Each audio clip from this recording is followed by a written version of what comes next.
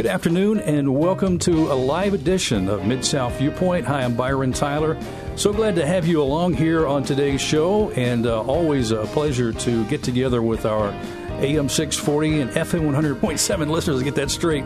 But it's always a pleasure to get together with you, be part of your day. And we've got some great Bible teaching programs. And we also have this local program, Mid-South Viewpoint, that we have the opportunity to bring local ministries and things that are happening that impact your life, opportunities that you can engage with different ministries that we can talk about. And that's the case today as we get ready to introduce our guest. This, as I mentioned, is a live radio show, and so when you're doing live radio, sometimes your guests get caught in traffic, or maybe your guests forget to come. No. Our guest is on his way. I'm excited to welcome in just a few moments in the studio Howard Eddings. Howard is the executive director of Red Zone Ministries, and we're waiting for him to walk in the door any minute now. He's so engaged in the ministry when as soon as he leaves the show at 3:30, he's got to take the van over and do some work with some young folks, and we're going to give some details about that. But before we say hi to Howard, and Howard makes his way in the studio, and hopefully safely, we don't want him to have any type of accident or anything. Howard Eddings is walking in the door right now. Howard, you came at a great time. And I'm so glad that you're here safely. Hey, brother, good to see you. God bless you, man. You as well. I love live radio. Hey. You know, listen, the thing we can say, I have to hand this to you, okay? Get as close to that microphone as you can there. We're also saying hi to our Facebook friends over there. All right, then. We're going to say hi to everybody. But you did beat Randy Oldham, because I was doing a live radio show a couple of weeks ago at the Hub, the coffee shop. And Randy, it was a crazy story, but anyway, make a long story short, he got there with like 5 minutes left in the radio show.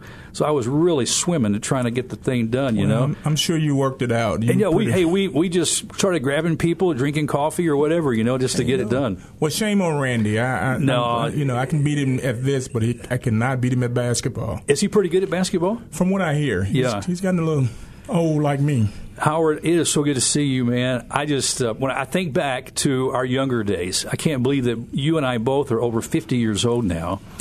True. Yeah, is that right? Yeah. But I feel it and look it. You don't look. No, man. 50. You look the same young as you did back when you were playing. You played basketball for Mid-South Bible College on the team. They just needed somebody to fill a spot. No. You know? If I remember, you were one of the star players on the team. I had fun. Yeah. Howard, it's so good to see you, and I'm excited to talk about this new work that you've been in now really for a couple of years, and it's called Red Zone Ministries. But before we get into it, I want to give a little backstory to Howard Eddings. You grew up in the Orange Mound community, I understand. Give me some details of your life. What were your parents like? What did you face on a day-to-day growing up in Orange Mound? Well, I grew up in Orange Mound. Orange Mound is a rich community in terms of its history and in terms of the legacy of Orange Mound. So I grew up at a time when that was valuable and that was important, and that was something we understood as children growing up in Orange Mound. And so it was a wonderful experience. I think the first time that I came to understand that Orange Mound might be a community that's considered to be underserved, I was shocked to hear that, because I don't recall growing up at a time in Orange Mound where I felt like we were going without. And so I'm the last of 10. So I have 9 older brothers and sisters. I think. Did they pick on you, or do they treat you nice? No, they treated me nice. I was pretty, been the youngest, and I was the smallest. Okay. But we all graduated from Melrose High School except one. So our family loves Orange Mound, loved our community. We grew up in a time when community was community. We were raised by our we were raised by our neighbors. We were disciplined by our neighbors. I grew up having friends, real friends. It was a time when we literally lived out Zechariah, where children playing in the streets and having fun, and older folk being a part of the whole process. I have a similar memory. I grew up in the Highland Heights area, close to Kingsbury. That's where I went to school all the way from elementary to high school. And I remember playing corkball in the streets, and probably riding my bicycle to areas I shouldn't have, but because I was so far away from home as a small kid, But I was just having fun. And, like you said, neighbors watched out for, your kids and everybody, So it was a similar kind of experience there. But as you mentioned, the rich heritage of Orange Mound, I think it's one of those secrets of our history that needs to be talked about and cherished. Orange Mound is the second largest community in history behind Harlem in New York City to be discovered by African Americans. Well, discovered or established. Established, okay, yeah. By or for African Americans. Yeah, it was as a result of the Jim Crow laws. I mean, it's a perfect example of the segregation period there. And just the reality of that time, but we're over 125 years old. That community has... was a gateway to a lot of what was happening in Memphis, and there was a thriving, and is, quite frankly, still is a thriving community where folk were committed to it. They raised their families there. We had businesses, we had arts, we had all of the things that are important to create what's called a livable or sustainable neighborhood or community. So. We didn't feel like we were going without anything. I remember being bussed outside of our neighborhood, and that was a devastating experience for us. I mean, I loved going to Hanley Elementary, walking to school every day with my friends, as well as moving on through Melrose and junior high and Melrose High School. So I'm a 6-year Melrose person. I know a lot of people who are 12-year Melrose, but it's slightly older than I am. But so that was something. That was the kind of foundation we were able to build on. There were businesses that were run by people who looked like me. There were teachers who lived in our neighborhoods and businessmen and all of that. I mean, we value what Orange Mound. And by the way, you said second. Oldest African American community. Some people would argue with you that it is the first African American community built for African Americans, but it is indeed the oldest African American community west of Harlem. I'm trying to think of all the boundaries where the geographical property of Orange Mound is. I believe for a short period of time, when I was a child, my parents went through a divorce, and we went to live with my grandfather.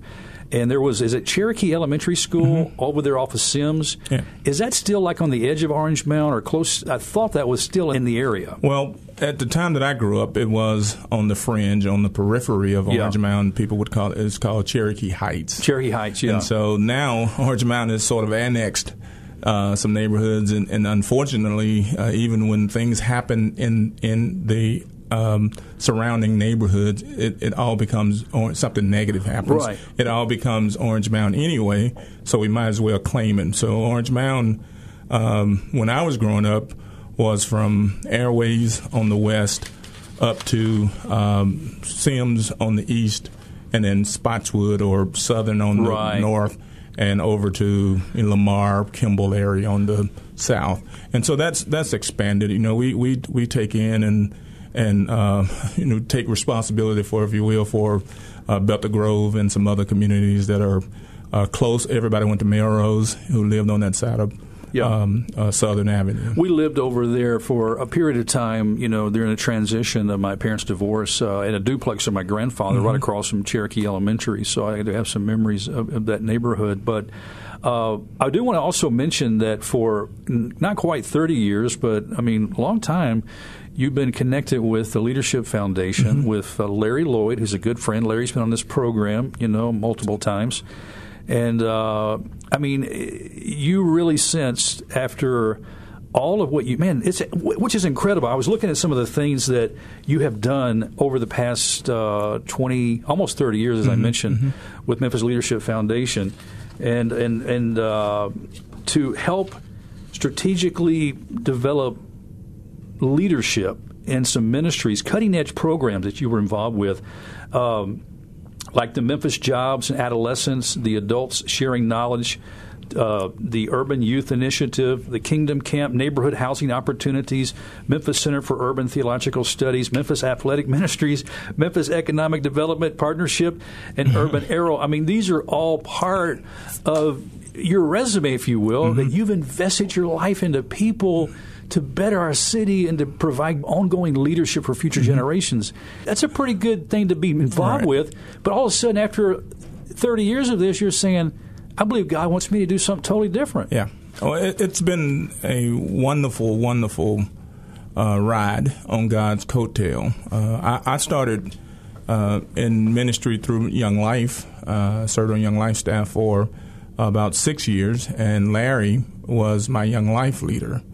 And so we've been tethered together for about 40 years. I met him in high school.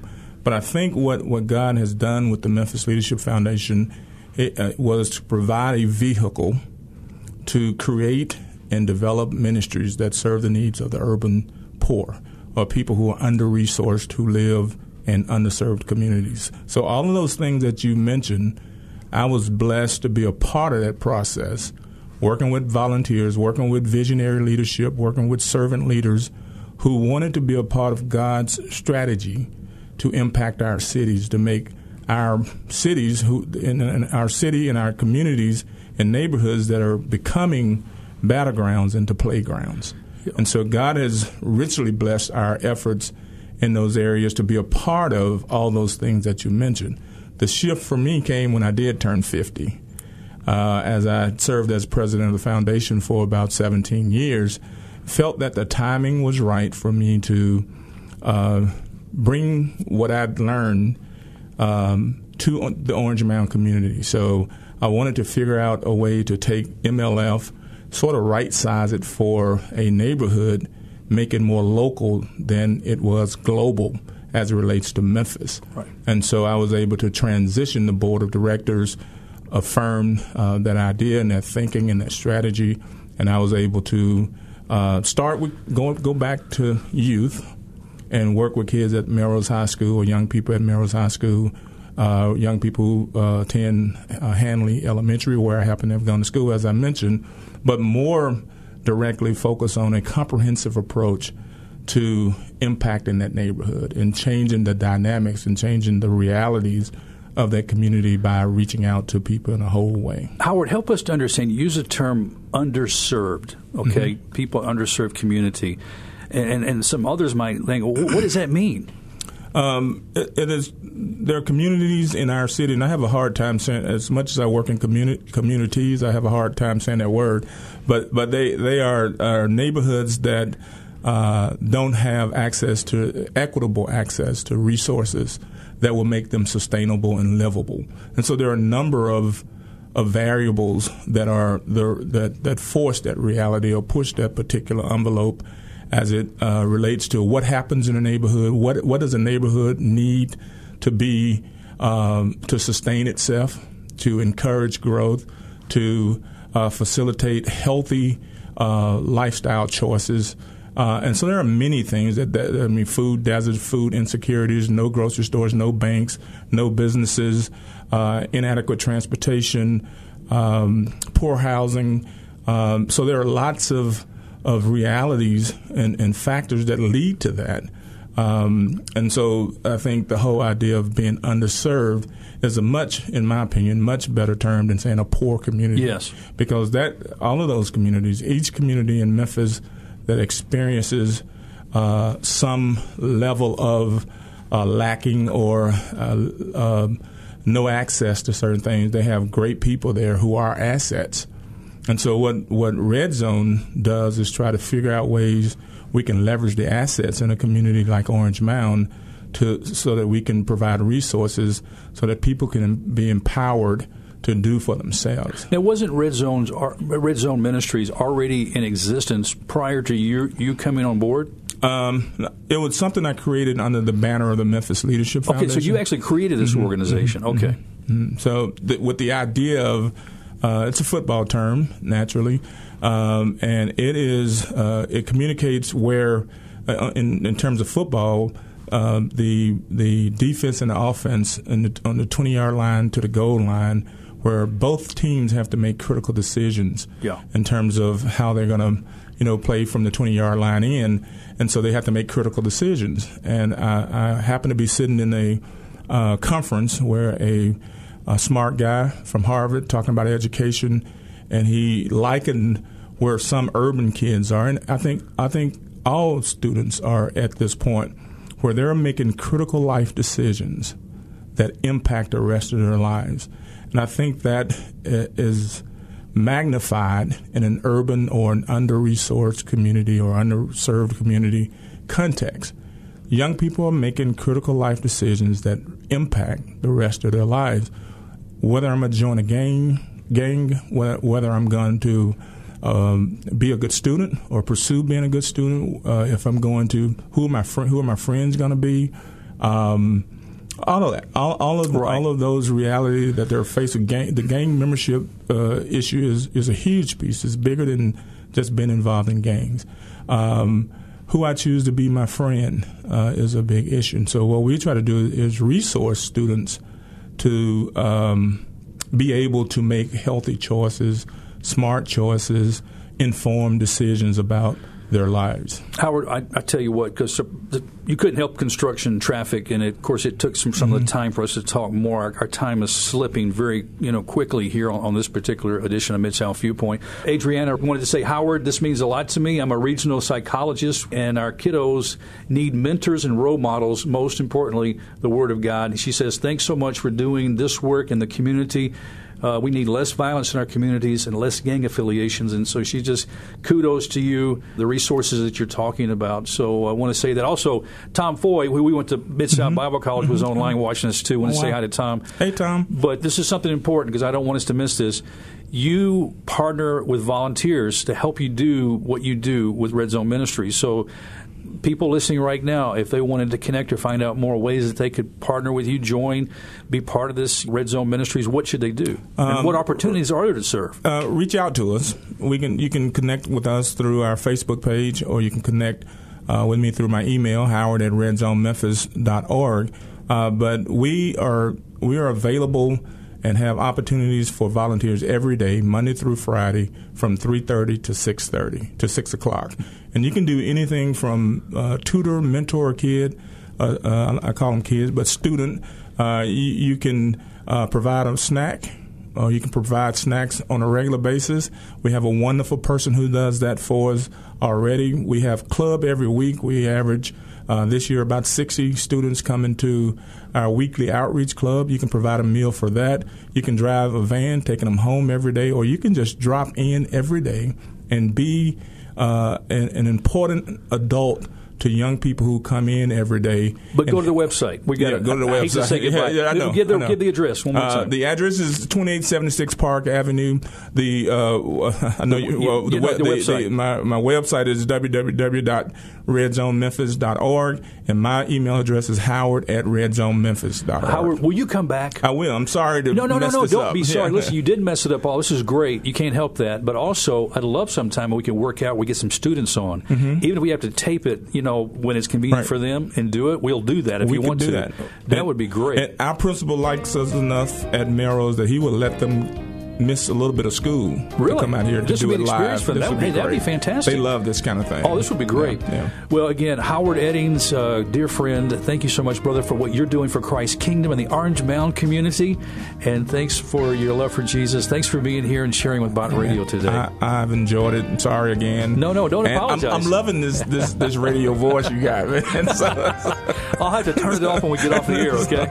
Howard knows me from way back. But listen, friends, thank you so much for joining us on this edition of Mid-South Viewpoint. We'll have to say goodbye now. That's all the time we have. I'm Byron Tyler. We'll talk to you next time. Bye-bye.